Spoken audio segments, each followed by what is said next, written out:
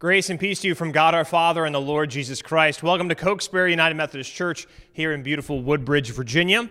My name is Taylor Mertens and I serve as the pastor here. It is my great and good privilege to serve as the pastor of this church, even in the midst of such strange times as the ones we find ourselves in. It is my duty, responsibility, all those sorts of things to be able to participate in worship on a regular basis.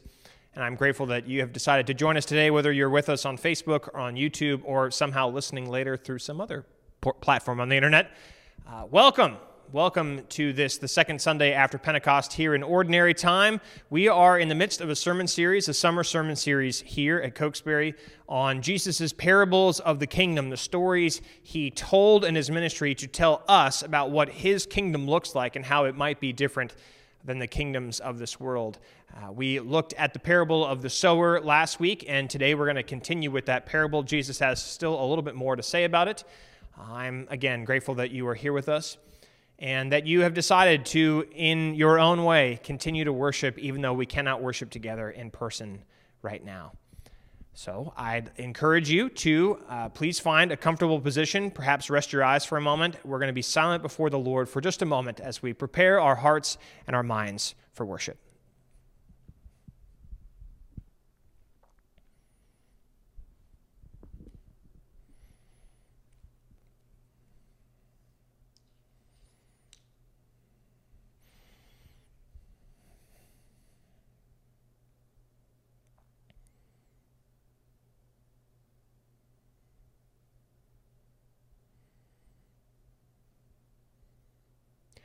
Lord, you know who we are, people who are both bad and good, tall and small, wealthy, poor, healthy, sick, satisfied, dissatisfied, sure and unsure. We are your people, we who believe, we who half believe, we who do not believe at all. But no matter who we are, no matter what we've done, no matter what we're doing right now, and no matter what we will do, we all stand before you in our inequality, equal in this, that we are all in the wrong before you, before each other, that we all must die someday, and that we would all be lost without your grace. So, Lord, help us to see that you have sown your Son into the world like the seeds of grace that bear fruit for us, for each other, and for the world. This we pray through your Son, our Lord Jesus Christ. And all God's people say, Amen. Just a few general announcements. We are still monitoring the situation regarding COVID-19 and what will be the best and most appropriate and safe and healthy and faithful time and way for us to be able to gather again in person for worship on a Sunday morning. We will continue to make worship available online even when we do get back together, but right now we still feel like it is not wise for us to be doing so, and we're going to continue to offer worship this way until we discern that it is good and right and true. We will keep you as updated as possible about what that looks like and how it will take place when it does. It will not look like what worship used to look like, but it will be done in such a way that we keep everyone as safe as is possible. We're continuing to stay connected with our community as much as possible through things like weekly Bible studies online and devotional emails and a number of other assorted things. If that's something you're interested in, you can find out more on our church Facebook page or on our church website. Lastly, we have an online bulletin that we've been making new every week that includes our hymn, scriptures, prayers, all those sorts of things. If that's helpful for you, you can find it. It's linked in the description for this video so that you might reference it throughout the service if that's something that would make it more life-giving for you this Sunday morning. Again, I ask you to make yourselves comfortable and be prepared for a posture of prayer.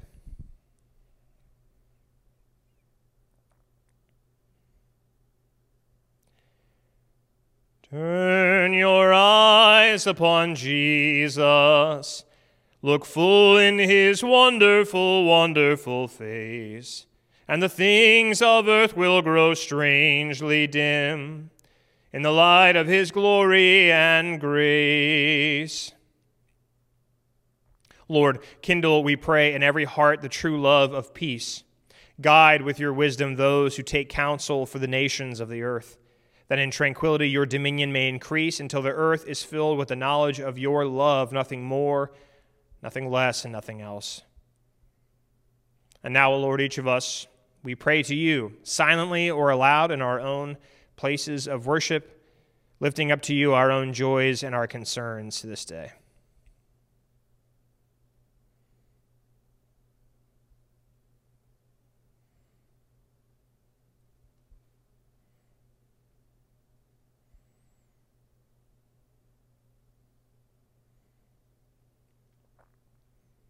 And as you taught us, Lord, so now we pray.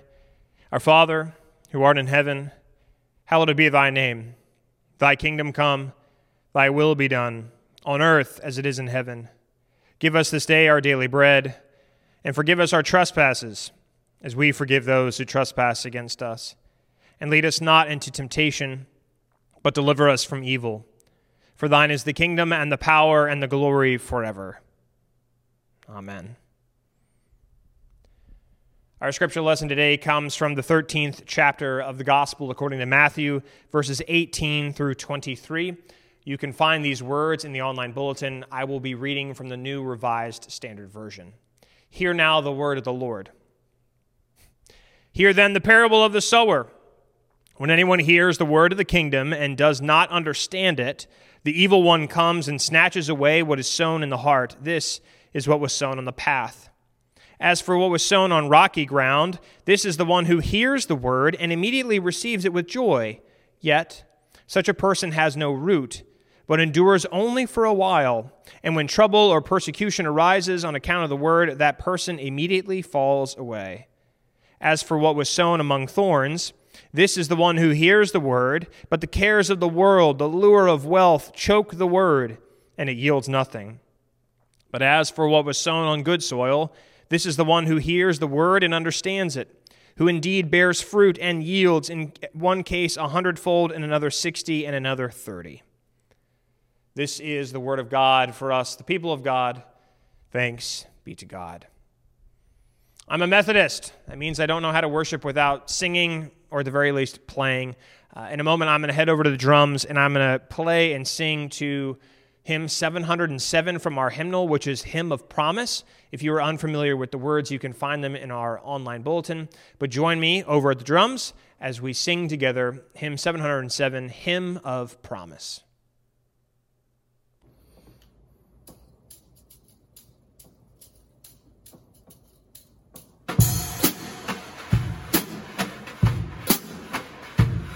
In the bulb there is a flower, in the seed an apple tree, in cocoons a hidden promise, butterflies will soon be free.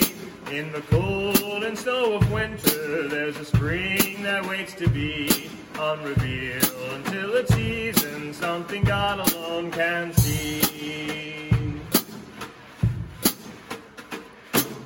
Song in every silence, seeking word and melody, there's a dawn in every darkness, bringing hope to you and me. From the past will come the future, what it holds a mystery, unrevealed until it's season, something God alone can see. In our end is our beginning, in our time infinity, in our doubt there is believing, in our life eternity, in our death a resurrection, at the last a victory, unrevealed until it's season, something God alone can see.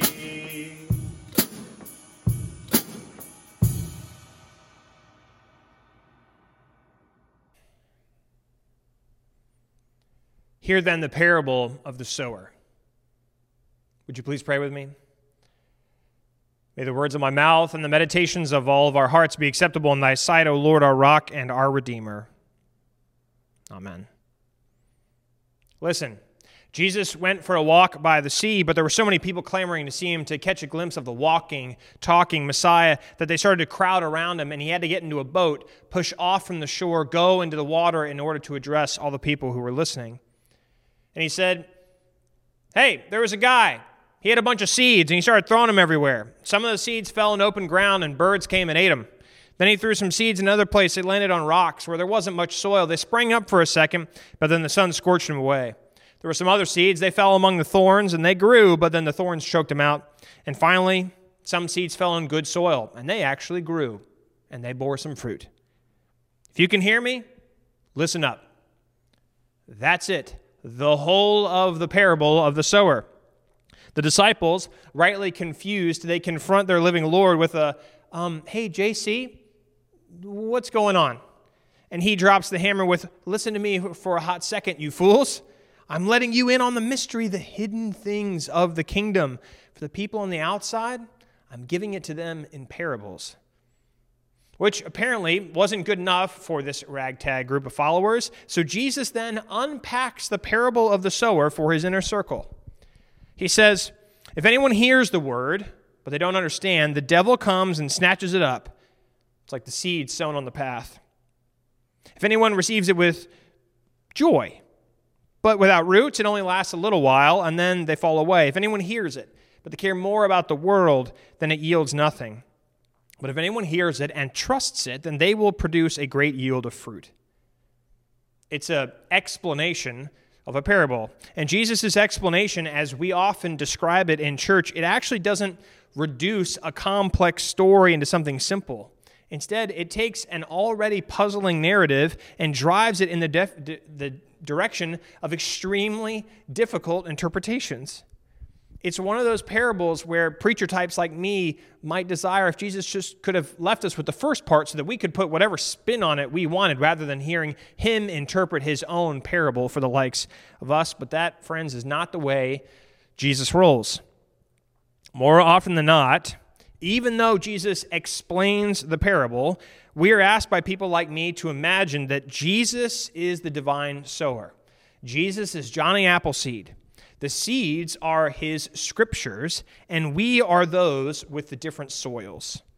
And, maybe that's true. Jesus' own explanation sort of trends in that direction, but it honestly doesn't make a lot of sense. After all, throughout the New Testament, the word of the kingdom, it doesn't refer to a collection of texts we call the Bible today, something that's perhaps collecting dust on our shelves. The word of the kingdom is Jesus himself, the divine word become incarnate in the world. Now, that might not seem like much, but it means that the sower in the story is God the Father. Jesus, then, since he is the word, he is the seed sown across creation, which in the end means Jesus has already and literally been scattered everywhere in the entirety of the cosmos without any cooperation or any consent on the part of the soil. Do we like that? Because when we well-meaning Christians read from Jesus' parables, we tend to read ourselves into the story because we think they're all about us. We want to become the heroes in the story. We read about the parable of the prodigal, and we want to be the dad who welcomes home the wayward son with loving arms. We read about the Good Samaritan, and we want to be the Good Samaritan who stops on the side of the road. Except the problem with that is the parables, they're not about us. The parables are about Jesus and the kingdom he comes and came to inaugurate. And his kingdom is radically different from everything we think we know. His kingdom is a kingdom of grace, a kingdom of crucifixion, of scandal, of upside-down understanding. The central figure of every parable, the hero, if there is one, is the messianic madman who is the divine seed of forgiveness given away like it's going out of style, who never stops going after the last, the least, the lost, the little, and the dead. In his parables, Jesus points to himself as the mysterious kingdom, the one who comes to tell scandalous stories, die a scandalous death, and be raised again to fill all with his scandalous grace. But back to the sower. The sower goes and scatters seed everywhere, always, and for all. No one, at any time, at any place, no matter how good they are or how bad they are, no matter how wrong they are or right they are, no one is left out of the scope of this agriculturally theological revolution. The differing soils are just that. They're different. They cover all people, and there is no one to whom they do not apply. And friends, that is scandalous. Immediately, we think something must be wrong here, because Jesus can't really be for all people, despite our well-intentioned signs we might put on our church lawns. I mean, what about bad people? Is Jesus for them? What about people who don't believe? What about the people who just get on our nerves all the time? Are we sure we want to follow this Jesus guy who is so willing to give away the kingdom for nothing? Right here in his waxing lyrical, Jesus doesn't sound quite like the smart and serious teacher setting the guidelines for his followers that we often imagine him to be. Instead, Jesus sounds like someone who knows he just said something very offensive and is determined to drive that same point home again and again and again. And even so, this sower is very mysterious. I mean, who does he think he is throwing seed around, seeds of forgiveness everywhere? Don't we go to church to find out how to be good, how to know what's right and what's wrong, how to have the right kind of soil for Jesus? Well, actually, no. I mean, consider a seed. A seed is disproportionately tiny in comparison with what it ultimately produces. Jesus is like a seed? Wouldn't we like it more if Jesus was like a thunderclap or a bolt of lightning? But Jesus is like a seed, and a seed is only good. It can only do anything, worth anything, when it's buried in the ground, hidden from view. You know, like Jesus, buried in the tomb. A seed, only after it's covered with dirt, only after it's abandoned to its own faith, can that thing do anything. Remember, Jesus, as the seeded word, is despised, rejected, abandoned, betrayed, left in the ground. And yet, his entire overturning of the cosmos takes place like a seed. It happens in the dark, without anybody around. It's a mystery. No one gets to watch it happen. And right now, maybe you're thinking, fine, Taylor, cool, whatever. Talk about Jesus some more, that's all right. But what does it have to do with me? What about my soil? What am I supposed to do? Well, sorry to be the bearer of the best news of all, but we don't have to do much of anything. Regardless of whatever soil we think we have, God is going to get what God wants. I mean, think about the seeds thrown on the road, the ones that are eaten by the birds. That sounds pretty terrible, right? Jesus even says that the birds are like the devil, and the devil is going to come in and snatch up the divine word. Except, do you know what happens when seeds get eaten by birds? They're deposited somewhere else, only this time with fertilizer, if you get what I'm saying. You know, the word, like a seed, it still works on its own terms and not at all by what we think we can do to it or for it or with it. Think about the seeds sown in the other locations, the rocky ground, the thorns, and even the good soil. The seed does its job. It springs up. The seed works. And it doesn't matter what kind of land it lands on. However, we almost lean toward another, though not in the text, meaning. Sure, we say, the Lamb of God has taken away the sins of the world, but then we immediately jump into conversations about all the things people need to do in order to activate Jesus in their lives. You've got to accept him as your Lord and Savior. You've got to lay your sins up at the altar. You've got to invite Jesus into your heart. But if that's how it all works, if the onus is completely on us, then it is simply unmitigated bad news. If our salvation is up to us, then the seed that is Jesus might as well never have been sown in the first place. Because in the end, we can't really do anything to our soil, whatever form it might be. Every week I stand in this place and I talk about how God gathers us together, God proclaims God's word, we respond to God's word. The truth behind all that, though, is that our response, if it is anything, it pales in comparison to what God did, what God does, and what God will do. And that is the best news of all. It's good news, really, truly good news, because nobody, not the devil, not the world, not the flesh, not even ourselves, can take us away from the Lord that refuses to let us go. We can, of course, kick and squirm and move and make things all the more messy. But if God really is the God of Scripture, the great divine sower, then there is no way, literally no way, we will ever find ourselves anywhere other than being reconciled and forgiven over and over and over again. even the good soil. The best soil, the one with all the right nutrients, the soil that wakes up every morning, prays 3 times a day, reads scripture, all that stuff, it does nothing for the seed to bear good fruit. The soil simply receives the word called Jesus, trusts it, and then fruit comes. It's not that the good soil has the responsibility to make all the right choices or the proper proclamations or maintain moral purity. Rather, the only thing the good soil has to do is make sure it gets out of the way of Jesus doing his Jesus thing. Or to put it another way, we do respond to the good work done for us and to us and in us, but our only response is to not screw it up, is to not make Jesus' job harder than it already is.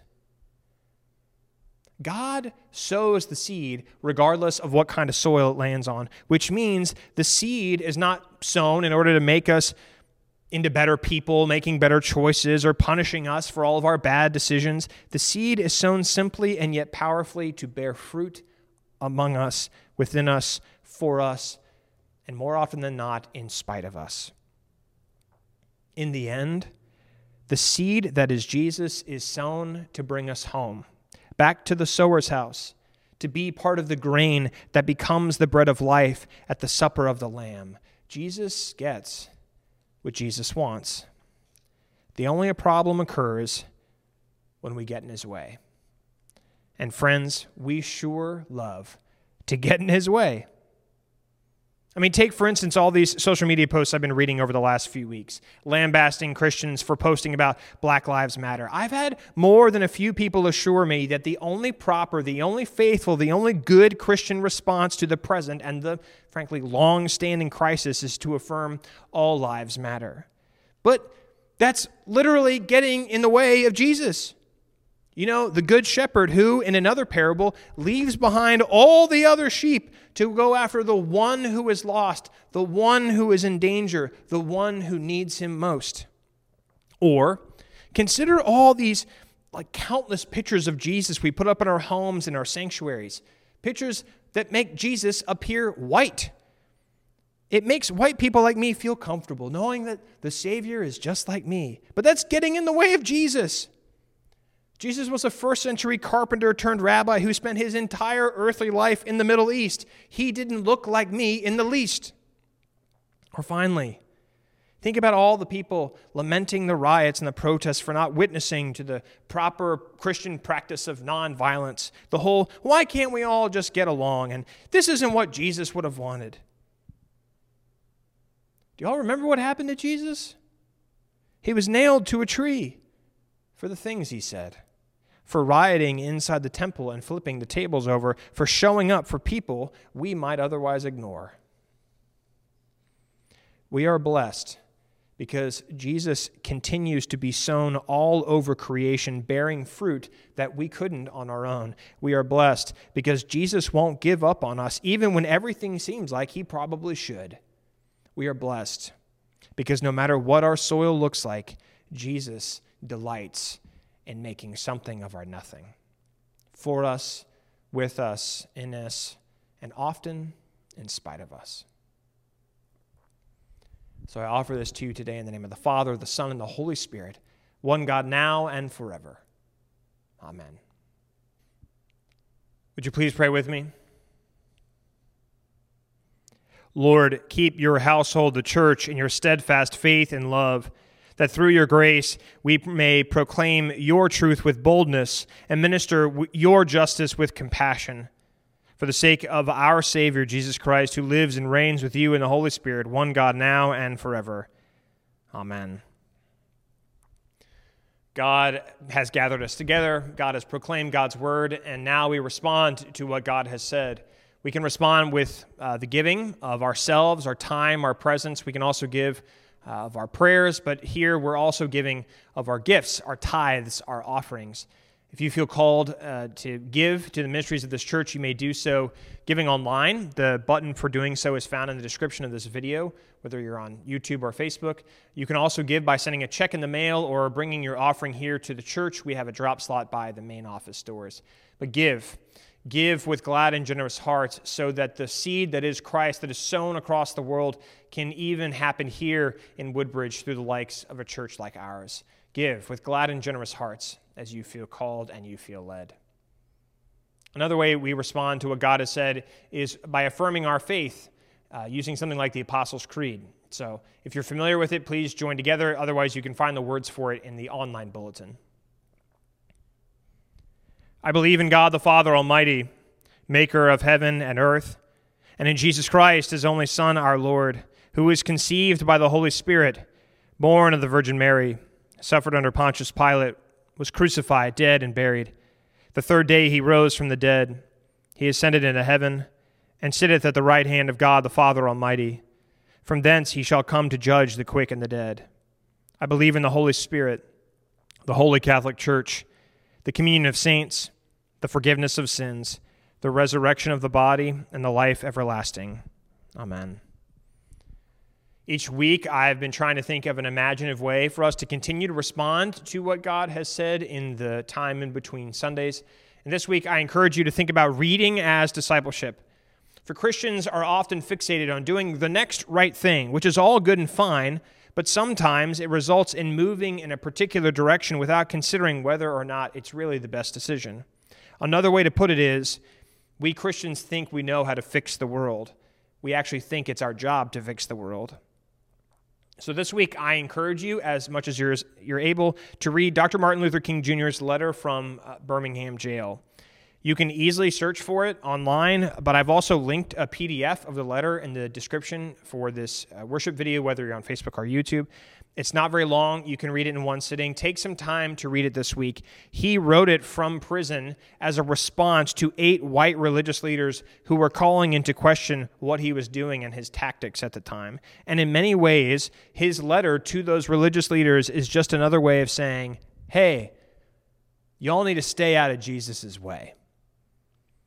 So I encourage you to read that letter this week, to remember part of our past so that we might have it inform our present and perhaps even more importantly, our future, and to stay out of Jesus' way. With that, I'd like to offer you this final blessing and benediction, that you might go forth wherever you go, knowing that the love of God, the fellowship of the Holy Spirit, and the work of Christ dwells among you, in you, for you, and with you. So go forth with this blessing and benediction. May the God of grace and glory, God of the beginning and the end, the God of life and of death and of resurrection, help you to do what is necessary to bear fruit, but most of all to stay out of Jesus' way, for Jesus is going to get what Jesus wants. In the name of the Father, the Son, and the Holy Spirit, one God now and forever. Amen. I look forward to seeing you all next week, same time, same place. Go in peace.